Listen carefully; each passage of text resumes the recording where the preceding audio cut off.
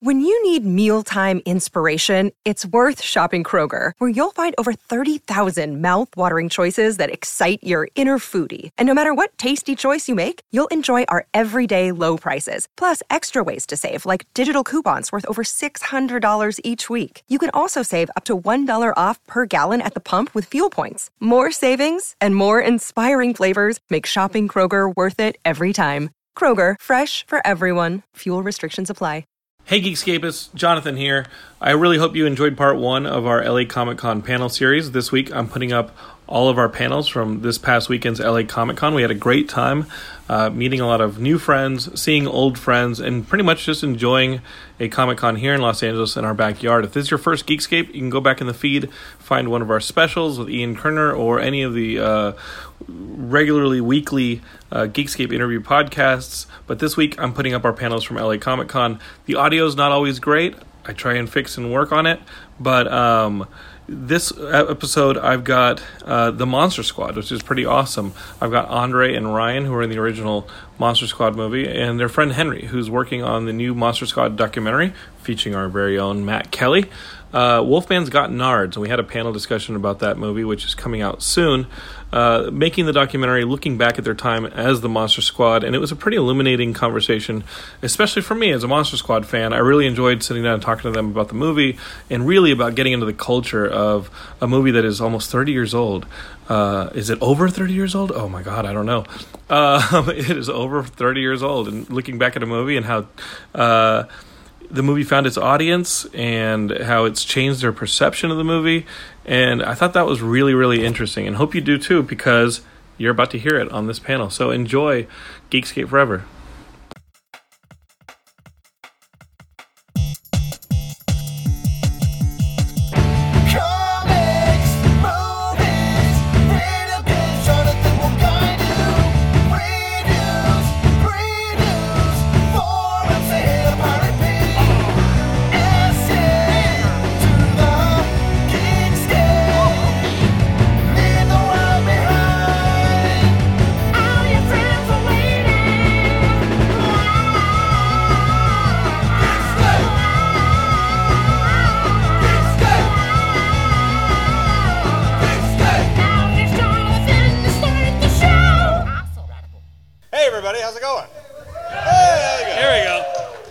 Squad? Yeah, that works out good.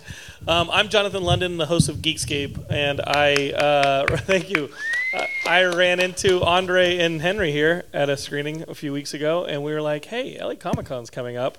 You guys just screened the documentary about Monster Squad. Wolfman's Got Nards at Awesome Fest. Is that what it's called? At Beyond Fest. Beyond Fest. Yeah.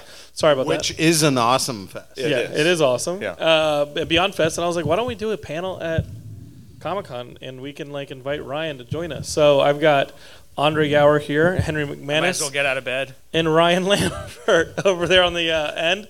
And yeah, we're making a panel to tell you guys about the documentary and about the making of Monster Squad, or at least these two guys' memories of it. Yeah. Well, we do have memories. Right. Well, those are still halfway intact. Just barely. Halfway intact memories. Well, I think that let's just start out with any. I think they're playing me. Whatever they're playing in the other room is up way too loud. So why don't we talk about just your earliest memories of auditioning and getting the parts in Monster Squad? Has anybody in here not seen the movie The Monster Squad? Raise your hand if you've not seen Monster Squad. You've not seen Monster Squad. You've not. It's okay. It's not like a It's bad totally thing. fine. We're not going to ask you. Get him! No, that's not why we asked that. That's why he's like, see, I didn't want to raise my But hand. have you seen Goonies? Yeah, see, growing up, there was growing up, there were the kids who were into the Goonies. That's it on that. Bye, Yeah. Goonies. See you later. I'm still here. When it comes down to it, I don't know how you guys feel, but growing up, I always felt like there were the kids who were into the Goonies, and then there were kids who were into the Monster Squad. And I liked Goonies, but I was into the Monster Squad. It was just a cooler movie. And look at you now. And look at me now with the Monster Squad. I think that's a win. Sorry, Sean Astin, who's been on Geekscape. Nice to meet you. Hi. Sean's great. Sean's great. But the Monster Squad, for some reason, just seemed to be that cooler version of kids go on an adventure in the 80s. Well, The whole thing about that rivalry, whatever anybody wants to call it, which hadn't really happened until now, is that, the Goonies were a bunch of kids that were basically trying to find some treasure from a skeleton so they can save their town from becoming a golf course. And they were being chased by an old lady and her 2 goon sons. The Monster Squad was trying to kill Dracula and save the fucking world. So there's that. Pardon my French, children. Yeah, that. But what about the neighborhood? Gotta save that neighborhood. And Fred Decker, who directed the movie, has described it as he wanted to do Little Rascals versus the classic Universal monsters, and that's very much what this movie is a group of neighborhood kids who find themselves up against Dracula, trying to put the monsters back together so he can find this amulet and bring the ultimate night on Earth where all monsters rule eternal and this and that, and you guys are the ones who can stop them, Right? Because you're most adept, you're nerds, you're monster nerds, and you're most adept in how to kill the Wolfman, how to kill Dracula.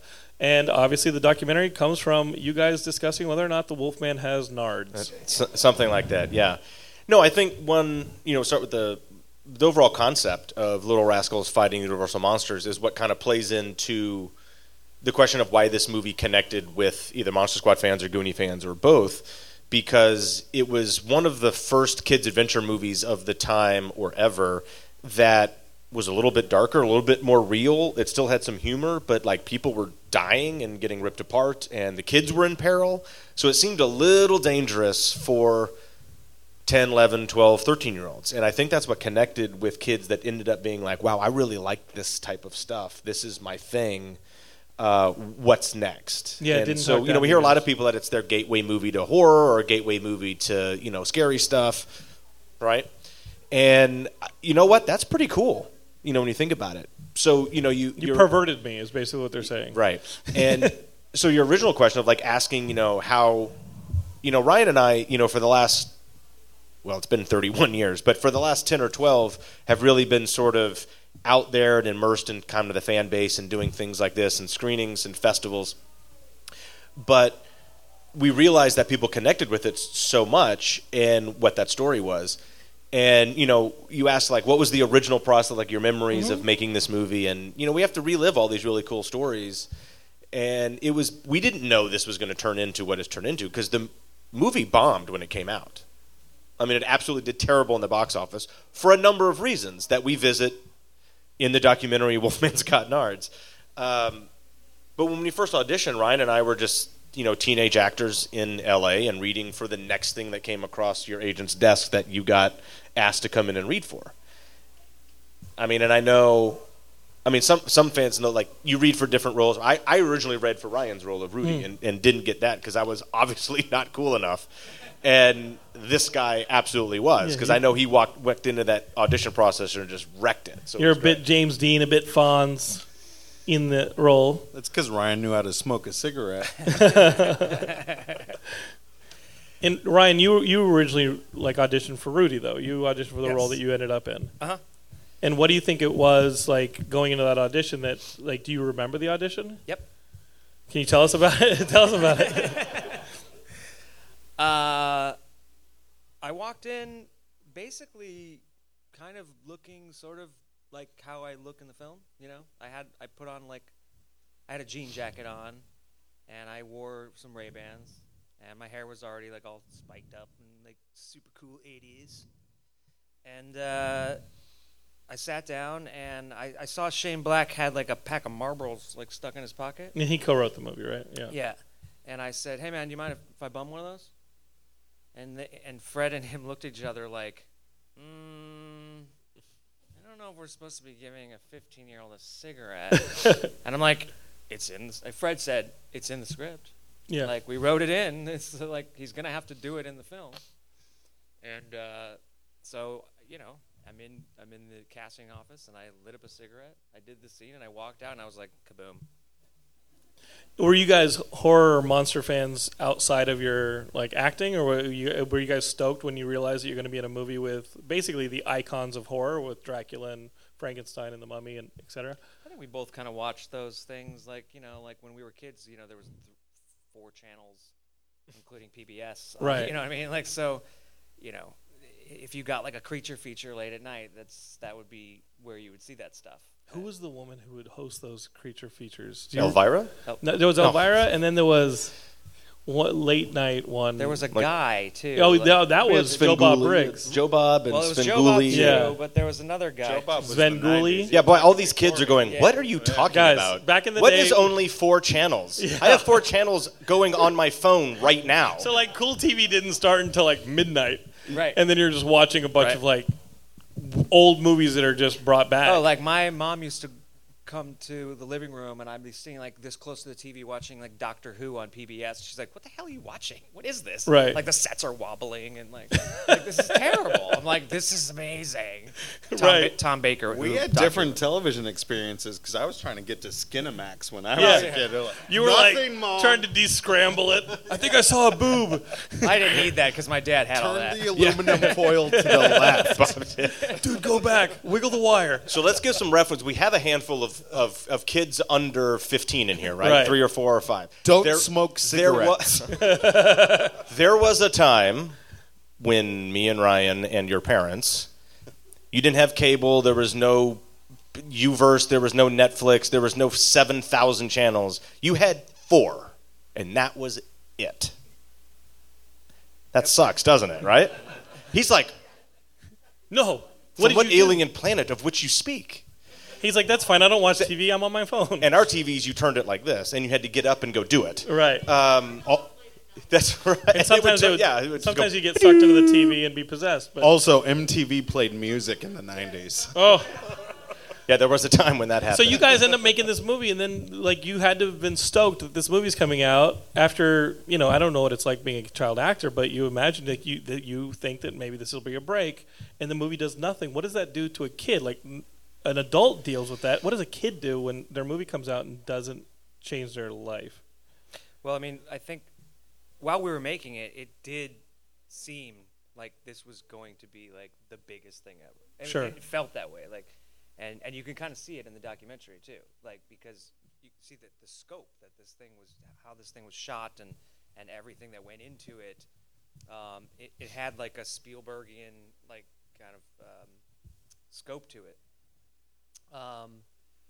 But as an actor, we were, Andre had been working since he was a little kid. I, had just sort of started at that point, but like I already had another job that I was about to go back to. Okay. So, I literally like finished my day on Monster Squad, and it was done. Ryan's a wrap, bye. And then I, literally got driven to my other job. So, you just kind of move on. You went back to, we were excited when it came out, and then we were completely disappointed. But at the same time, what do? You just kind of have to move on. Yeah, Ryan made a good point, because as actors, that can make a big difference. Yeah. As a director, it can make a huge difference. Yeah. As we see with the case of Fred Decker, it didn't help. Ryan and I were very fortunate enough to have something else to like jump right into just after shooting the movie, and then even after it comes out and not does well. And Fred did that right. I think his next movie was RoboCop 3. Yeah. Which I think Was his last movie. I think it's yeah. I was going through. I don't know if you guys ever go to the WGA script or the Writers Guild library or anything. Mm-hmm. Like his script to Johnny Quest from the mid '90s is in there. Like a movie again that like never happened. And you realize like Fred's just been busting his butt trying to get more movies up. He's obsessed with Johnny. He just got. I mean, Predator just came. You know out. who was supposed to be Johnny Quest? Yeah. You were supposed to be. He had promised Well, you we Johnny had a Quest. lot of we had a lot of conversation about Johnny Quest. Really? But that would have been a rad live action movie. I didn't even know It went he like had- this: I Fred, didn't- make me Johnny Quest. Yeah, I would have loved it. Ryan's working. Why aren't I? I didn't even know he had written a Johnny Quest, and I was going through Fred Decker scripts, and there he is. I mean, I was a fan of his with House, and obviously Monster Squad is a big part of our childhood. The fact that reality sets in is kind of what I wanted to ask about as a kid, because are you that prepared for that kind of stuff? Because you said that you don't get back into the culture for another 10, 12 years ago. What was that span like? Of the Monster Squad. Yeah, getting back into that Monster Squad culture. What is that? Right, that's different. Like I said, Ryan and I worked. You worked on, an awesome show that has, a huge fan base. Which one's that? Kids Incorporated. Kids Incorporated. K. D. S. And I was very fortunate enough to go right from Monster Squad into other television shows, almost kind of back to back for the next 3 or 4 years. And I had been doing a body of work through off the Fox lot with some big TV producers, and then Monster Squad was in the middle of that, and then Fox became a new network, and I was on one of the first 7 original Fox shows. So that went right into that. So that's kind of a big deal for me, and that took me through the next couple of years, which was great, even though the movie tanked, but you just kind of move right on to the next thing. Not everybody gets to do that. It doesn't mean that it's going to not happen to anybody or happen to anybody. It's just sort of, the industry is very fickle and very weird, and you just got to take what you get. But Fred, it changes a career. Right. Actor-wise, it's how good you are in the room of that day. And, you're a kid. You see a lot of kid actors that are awesome, and then they grow up, and they're either not funny or cute anymore, and no one wants them. Mm-hmm. Which sounds kind of harsh, but that's exactly what it is. I know what you're looking for, though. Go for it, Henry. These guys were, extremely successful child actors. And so when they were shooting the Monster Squad, they were on the Warner Brothers lot. There were wind machines everywhere. Frankenstein was walking around with full makeup. Oh, it's a dream. You had massive cranes and dollies, and it wasn't pretending you were in this universe. You were literally implanted in this universe. So, without putting words in your mouth, I believe it was one of the biggest experiences you had. Oh, without a doubt. Mm. Then they did the screening, and it wasn't the most successful thing, but their dance card was full. Right. They were on to their next shows. And what was really interesting from a fan perspective, working on the doc and seeing this, is I wanted that. But your heart was broken, right? You were super disappointed. I just don't see how a kid recovers from it, because I was a fan, and it was my favorite movie. These young little moguls were like, no, the check cleared, and we were on to the next thing. I bought a Nintendo. I'm good. I mean, but you do want things to do well, and it would have been super nice to do like a sequel or whatever, because that's the box office happens, and that's what happens. You have action figures, and you get a sequel, and because everybody goes, "Where's the action figures? Where's the sequel?" Sure. And it's like, where was the box office? That's the thing that about now, right? And where it's come from, the journey that it's become is like, and now we get to see fan art, and now we get. People come up to us and say, I made this action figure. I'm like, I'm an action figure. But all that time, did you know that was gestating? Did you know that was happening that entire time? That was gestating ever since. Who saw the Monster Squad in the movie theater? There's going to be a couple hands. Okay. Who saw it on HBO? Who saw it because someone recommended, or you saw it on a shelf in your local video store? The rest of the people, right? So that was 1989, and then it was on the video store. It wasn't running on HBO. That's where everybody found the audience, and they thought they had found this gem that they'd loved, and no one else knew about it. It showed a couple in over years. It did show on network TV. So the bulk of those people say, "Hey, I found this thing, and I really like it, but no one else knows it. But I found a friend that doesn't, so we kind of connected on it."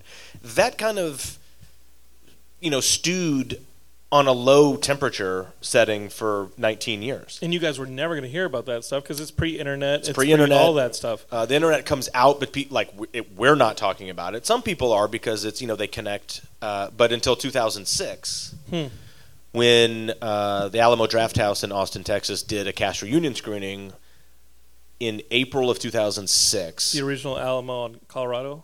Yes. Yeah. And they flew us in. We did 2 sold-out screenings, and then that Monster Squad thing just exploded. And everybody found each other. That was 12 years ago. And now. So before Tim Lee called you guys all down to Austin, did you talk to Ryan still? Did you talk to anybody involved in the movie? Was Fred still trying to get you Johnny Quest? And you're like, dude, I'm 30. He's like, I'm 30. I can't do Johnny Quest. I can play the dad in Johnny Quest now. Or but I'm not tall enough to play the. I mean, but CGI. no, Tom Cruise gets all those parts because he's tall. Here's what's kind of. There's a lot of apple boxes on those sets. Johnny's quest to climb up the apple boxes. and a lot of forced perspective camera work in a Tom Cruise movie. Hey, look. What's Henry Cavill doing way in the back of that shot? Hey, guys. Not emoting. It's like Lord of the Rings. No, it's exactly what it was. Hey, they did it with Hagrid and with Gandalf. Let's do it with Henry Cavill. but opposite. No, we had no idea really that, and then it kind of blew up. But I had stayed in touch with Fred a little bit, and ironically, like just a month or 2 or 3 before that April, Ashley and I had gotten in touch. But I hadn't talked to Ryan much at all because I was actually living in North Carolina. I had left and gone to college and done a bunch of stuff and was living at that time in North Carolina for, a long spell. I ain't about that life anymore. And, Are you this kid from this movie? Who sent you? You're in the backwoods. I'm just making up a narrative. Dramatic. I thought this was we were script reading Logan or something, which was amazing, by the way. That dramatic impact, though, that letdown happened with 2 groups of people. One, Fred Decker, the director himself, who left film school. During film school, got offered his first film, Night of the Creeps. Who's seen Night of the Creeps? Before that, he wrote the story for House. So he was already in the industry. He wasn't even a film student. He was an English major, and he's making movies before he graduated. And then he got the Monster Squad. So by 24, 25 years old, this man had 2 features. I'm struggling to make my second one right now. Right. That's pretty impressive. And then after the Monster Squad, that's the person where his dance card wasn't full. Yeah. That affected him in a big, bad way for 6 years. And that happened. Remember Sky Captain: The World of Tomorrow? And everybody was talking about that director and how he had revolutionized CGI and like being on sets. And he made that movie. It didn't happen. And talented filmmaker. Yeah. And it just went, and that was a young guy as well. Yeah, you go in director jail. It's a real thing. Yeah, you go in director jail. You can make thing. Venom, though. But it impacted him, but it also later. impacted another group, and that's you guys, Yeah. right? Because I watched the Monster Squad on a VHS bootleg from HBO, and then I grew up, and I was like, what happened to that movie? Well, people kept bootlegging off of HBO, and you got no money from it. And I'm starting to look for the DVD, and I mean, if I have a multi-region player, I can get a Chinese bootleg. But why isn't that movie accessible to us? This was such an important part of my childhood, and then 2006 happened, and you guys showed up at Alamo, and that's what changed it. Yeah, That because specific that specific event Crazy. is what spurned Lionsgate to go, oh, we have this in our library. Let's maybe put out it's the 20th anniversary coming up. Let's put out a double disc special edition DVD of this movie that's been dead for 19 and a half years. And you guys don't remember this, and I just remembered it as you're speaking. We were at Comic-Con 2006 or 7, and I met both of you guys That's when we... a long time ago. So, ironically, you have a movie that no one remembers, except for they do, and a big studio puts out a DVD version of it because at the time they were holding the distribution rights. And they launch it at Comic-Con 2007, and there's like 7,000 people there to get, their DVD signed or their poster signed, and they launch it, and Lionsgate was their biggest selling DVD of that catalog at that time. Wow. And they sold so many that they were out of print, and you couldn't get the movie again. So it was like, just rewind back to when you couldn't get the movie. Everybody waited in line. They ordered it, and then it was out of print again almost. You couldn't get digital wasn't a thing. And digital wasn't a thing yet. A Blu-ray did come out a couple years later, and then another Blu-ray, and then it's been on, it's been on Netflix, it's been on Hulu, it's on Amazon right now. It's on, it's on Sky in the UK. It's kind of crazy. So where in that journey did you guys start to talk, and where does Henry come in? You were a fan first, but also a filmmaker. And at what point did you meet Henry and you guys start devising the plan to catalog this entire experience into Wolfman's Got Nards? Well, we talk about that VHS that I found. I grew up in Anchorage, Alaska. The winters are really cold and the days are super short and there's not much to do. I have an older brother, and I was rummaging through his box of VHS tapes looking for this Skinamax that we talked about earlier. And I pulled out this VHS tape with the blank white label on it that said Squad on it. I'm like, oh, this is the one. It's a group scene. Put it in, and instead of what I was looking for, I found something much cooler. And it was this band of kids that all hung out in a tree house, talked like I did, and they went around and they fought the monsters. And I was instantly inspired. In that same attic, I found a VHS camcorder, and I took it and I started making movies of my own with stop motion animation, with action figures in the snow. Everything was on Planet Hoth. You don't have choices. And then we fast forward, and 2006 happened. These guys find the audience that they were looking for. Were you at that screening, Henry? I was not. You were not? No. Okay. Texas is far away from Alaska. It's got different landscapes. You're like, no, I've found my niche. I'm good. But because of that camcorder, I go to film school. I start learning the tools of filmmaking, and I work for a studio called Pilgrim Media Group. And me and my buddy are exiting the studio at lunchtime, and a couple of our friends are talking to the leader of the squad outside in the parking lot. And it was all serendipity, because if that changed 3 minutes, maybe this documentary wouldn't be here. But I met Andre. We threw business cards at each other, talked about how important that movie was, and he was talking about a documentary that he wanted to make. About the squad and about this experience, had woken you up. Can we talk about what got you out of North Carolina? Was it that, were you living there during the law? Was it during no, the warrants? Yeah. No, I had moved back to L.A. In 2013.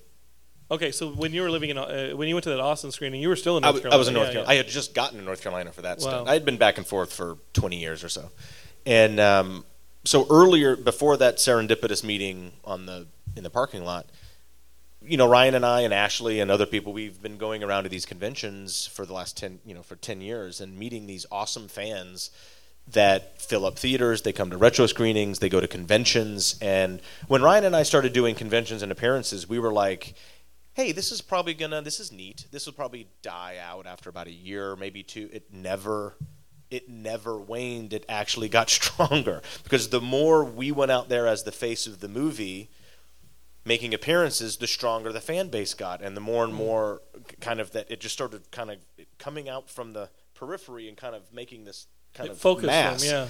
And with that not dying down, all you keep hearing is these amazing stories about how this movie impacted their life. Look, it's a whole thing. We grew up and we were in teen magazines, and Ryan was on Kids Incorporated, and he was super cool and cooler than just about everybody else. And Still is. Ryan's still a pretty cool guy. He was 28 during Kids Incorporated. Except for Richard Grieco. No, I'm just kidding. Who played the Wolfman? No, I'm kidding. And so we have fans that would come and be like, oh, I loved Kids Inc., or I loved you on this show, or can you sign my Tiger Beat magazine, which was, it's still weird. Especially when he's like 58 and a dude. But hey, fans are fans. And but we realized Monster Squad fans were really special, and they were really connected to this movie. And you hear these stories, and you hear this other story, and you hear her story and his story, and you're like, oh, that's neat. Which one moved you the most, do you think? The story that maybe moved you the most? I think it's when it's a father of three comes up to your table at a convention and is having the crisis of his year because he has $20 left and he wants to get both you and Ryan's autograph, but he doesn't have enough money. This is why conventions are weird. And I'm like, what's the problem? He's like, well, I wanted that. I can't decide who. And he's sitting. He's like, I got to go and decide. I'll be back later. You're like, and dude. he's just crying. You're like, dude. He's just crying. I'm like, dude, turn around and come back. Yeah. We've got you. And where, parents come up and go, you don't understand how important this movie was to me. I watched this with my dad. He introduced this movie, and every Christmas we watch it, or we watch it on my birthday every year. Wow. Or my older brother had it as a tape, or my younger sister, I introduced it to, and this is our movie. This movie changed my life. My kid's name is Rudy, or my kid's name is Phoebe. Or my family got attacked by vampires, and I didn't know how to fend them off. That has happened too. Or, hey, we're super fans. Will you come officiate our wedding? Wow. Which has been asked. And I you should have gotten into that haven't- business. We But- had Bruce Campbell officiate a wedding. I know. We got him it's a whole thing. ordained. It's amazing. Why don't you do it? So Because you and Ryan have to do it both. Like he's like, I don't know which one of you guys want to have ordained the wedding. One of my 3 daughters got married. We'll just do it both. Yeah. And so it was these stories that were very interesting, and they just kept getting stronger and stronger and not going away. And I had this original idea. It was like, those stories are an interesting story. Yeah, we need to catalog And so we this, need yeah. we need to tell that story, because I I don't know of any other movie that has that connection with these people. Like, look, genre fans are genre fans. Cosplays, you love your thing, right? We all have something that we love, but this seems to be really connected somehow. It's like a Monster Squad 2.0. It's like And a new era for the film. I wanted to kind of look into a little bit more of what that connection was and why. And, this is, 2 years ago or 2.5 years. I was like, look, Ryan, we're going to go on the 30th anniversary year. Let me go get a used, POS camera, and then, we'll go around, we'll interview fans, and, we'll come back and we'll put it on our website because we have a podcast, and I was like, let's put it up there for $1 or something and just let people have fun. Just do something silly. And I started thinking about it a little bit more and realized there might be some value there. Something bigger. And I got involved in a couple other projects that kind of went on the front burner, and this kind of sat for 6 months. And when you're talking about sliding doors or serendipity, that 6 months was the key, because I actually documented a convention that Ryan and I were at with some other people, and it was garbage. It was just like, this is not what it should be. This is it doesn't work. Like, how do we figure this out? We got to improve on it because I see something different here, and it went on the burner for 6 months, the back burner, and that's when I ran into Henry. Yeah, when you go to at bat on a project and it just doesn't come out, it can destroy you. You're just like, oh, is there any value here at all? And so Henry comes in, and he's a writer, he's a filmmaker himself. He restructured it, refocused it. What was it about the relationship with Henry that focused the movie and shaped it? How about we make a motion picture? So you hadn't thought about making a feature documentary at that time. You were still thinking about making videos. I think just something cheap and easy and Henry's doing something kind idea of to make the whole documentary. Well, I knew there was something there that was bigger and more quality. It was more quality. And when Henry and I finally I said, hey, look, I have this idea, and I kind of want to do this. How would we go about doing that? Was it a Monster Squad documentary, Henry, that was your idea? No, I'm saying that. Okay, I'm telling Henry about the doc because that's how we met. And it's to answer your question, it's Henry's passion, skill, creativity, and the fact that he was a Monster Squad fan, and all of those things tying together. And then we just took all of that and created what we created with Wolfman's Got Nards, which is way above and beyond that original kind of crazy concept that, wherever I came up with it on an airplane somewhere. Ryan, go ahead, Henry, please. We approached it more as a scripted film, not meaning that the interviews were scripted, but we want this to have solid characters. We want this to have a beginning, a middle, and an end, and we want to have a lot of story lines that weave together.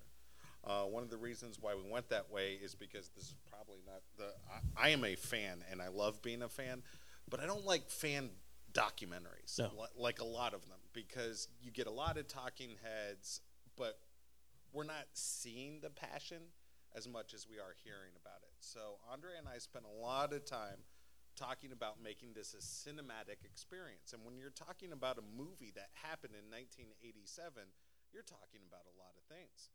You're talking about formats, motion picture, DVD, VHS. You're talking about a time when everybody went to the movie theater, not just watching it on their iPhone or their computer screen. And that's movie magic. So what we wanted to develop is the look of movie magic, that feeling when you go into a dark auditorium and you sit down, getting ready to be transported to another world, and you watch a movie so hard that when you walk out after that film, your eyes hurt because of how bright outside is. Sure. And that's what we were looking for when we were building this doc.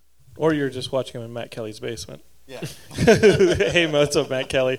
Matt does our horror show over at Geekscape and is in your documentary. He is. Matt is one of the people you were interviewed, as well as a shout out to Melissa Sanchez, who Melissa is somebody who's been with Geekscape the entire time I've done this brand for over 10 years, and she is physically impaired and doesn't, she came up to LA and was like, do you want to watch Monster Squad with me? And this is for the screening you guys had over in Hollywood at where was it? It was over at Grauman's, near Grauman's. I think that was at the Egyptian in 13 or 14 at Beyond Fest did it. This is the and- only movie that Beyond Fest has ever repeated. And I was just like, sure, I'll go see Monster Squad with you. And I hadn't seen the movie in 15, 20 years. And it was incredible. Just how much fun Fred and Shane's script is. And you see that in their movies. Like, you see that in... I thought that Shane's Nice Guys is incredible. I thought his Predator movie was fun. And Hell And so this movie was a bit ahead of its time, and it has a really unique style to it. And so being in a Spielbergian set, I could see how The Goonies applies there.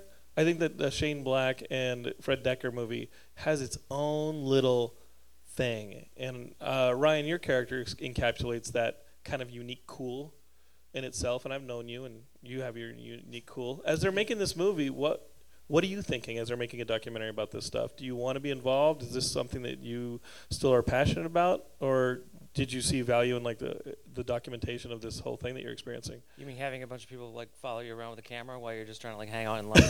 Yeah, I figure your lone wolf Get away persona from me, Henry! may not want that. I'm just trying to have a drink. This isn't interesting. Is that how you felt? No, no, of course not. I was totally on board and 100% behind everything that these guys did. But I will say, going back to what Henry was saying before about like, setting out, making something like this, you can plan all you want. You can put everything into place in your head. But as I'm sure you've seen a million documentaries over your life, but what you get at the end is never what you expected, when you set out to make it. Sure. So, yes, I'm in it. I'm in it a lot. I didn't make the thing, but I was there for most of it. And when I watch it now, and I've seen it about 4 times now, it blows me away. Because I'm like, oh, that's what we've been doing this whole time? Sure.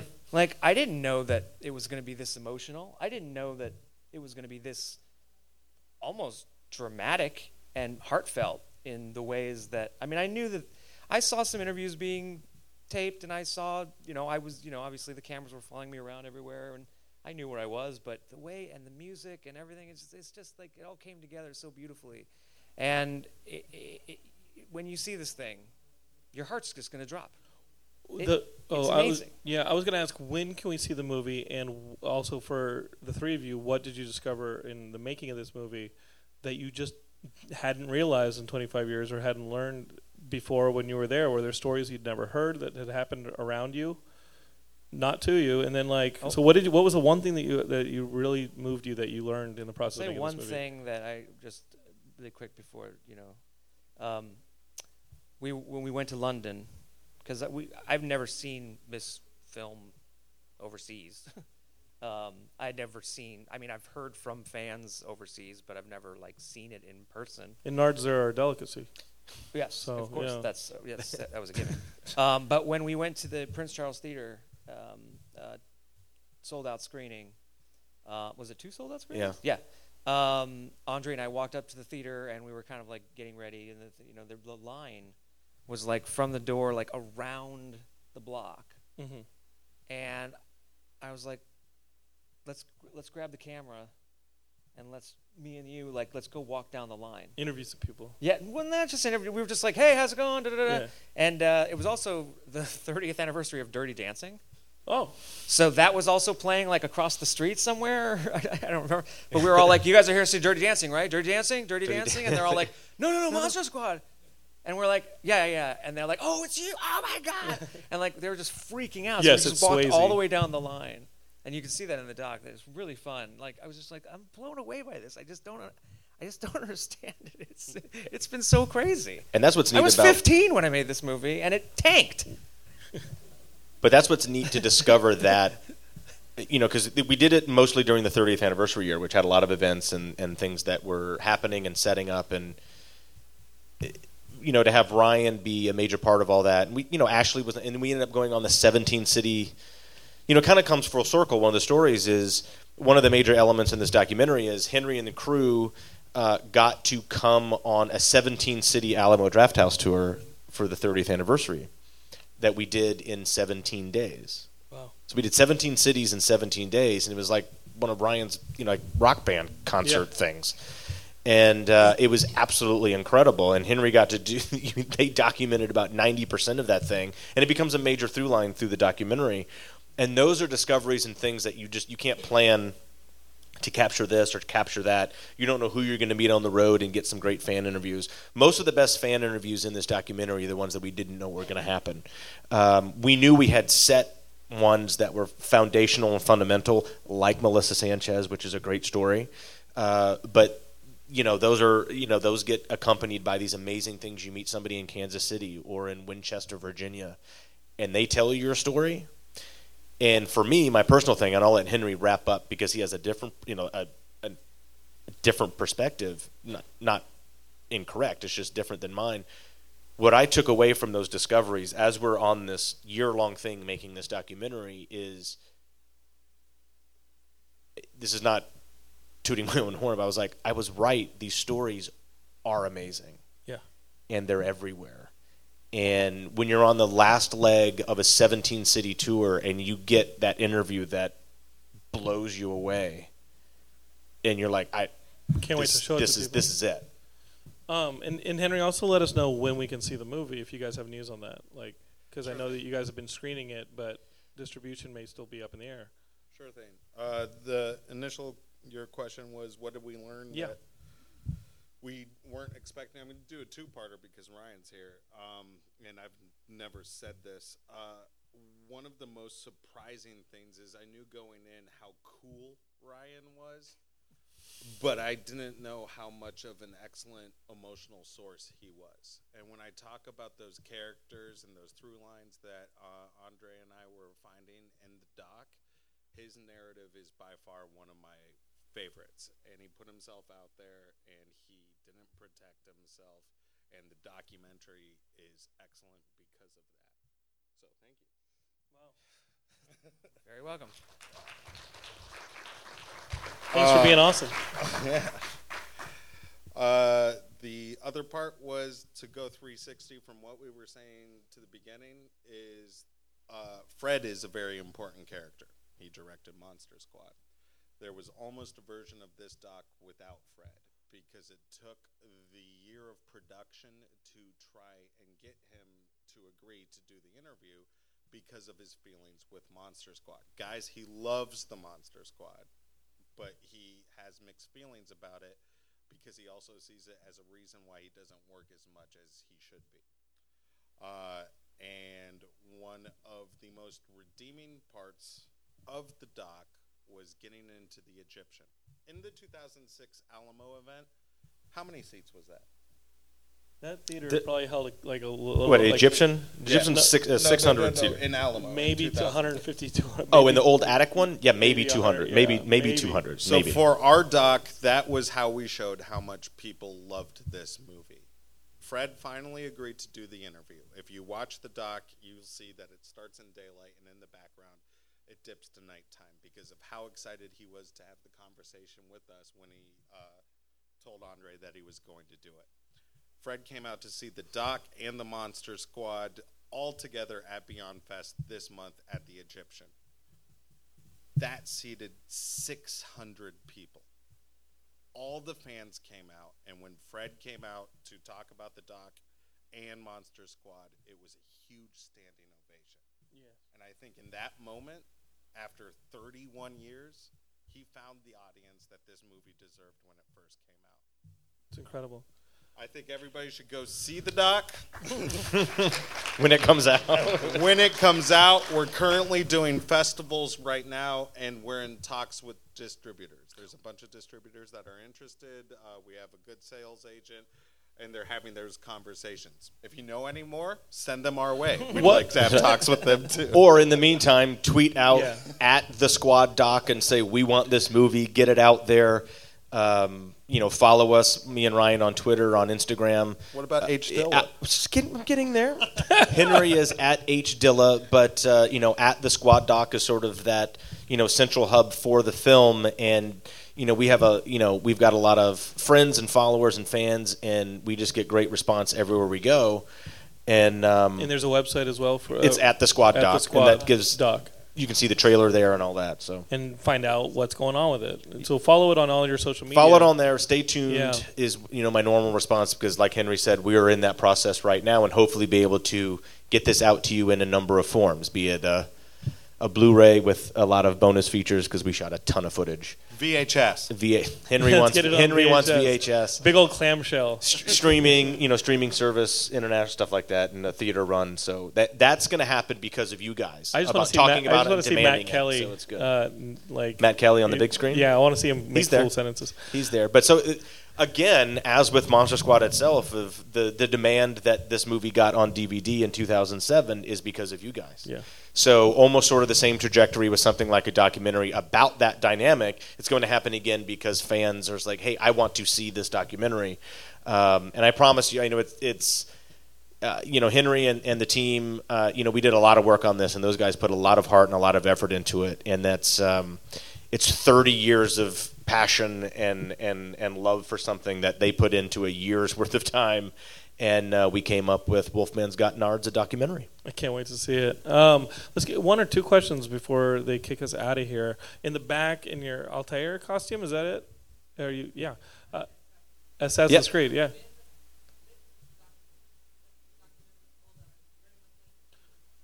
Yeah, it's called Wolfman's Got Nards, a documentary. And as soon as there's a release date, we'll let you know. So we're not really quite sure. So just stay tuned there. Yeah. Oh, you got to see That's it. okay. Well, when you see the doc, you're going to want to, so it's good.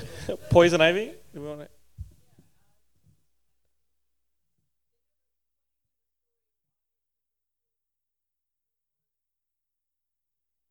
Good question. Yeah. Good question. To repeat the question, how did Rudy end up being friends with Horace in the first place? Because Rudy's so cool and Horace was not cool. I always imagined it being the fact that Rudy he's obviously an outcast. I mean, there's all these rumors about him. I mean, Phoebe says, I heard he killed his dad. So, we don't really know this guy at all. And I feel like he was just searching for a group of misfits to be a part of, to identify with. And he probably was a loner in, a sense. I always imagine the fact that, strip away the leather jacket, take away the sunglasses, and take the cigarette out of his mouth, and what is he? I mean, he's people like that. James Dean in Rebel Without a Cause is not cool.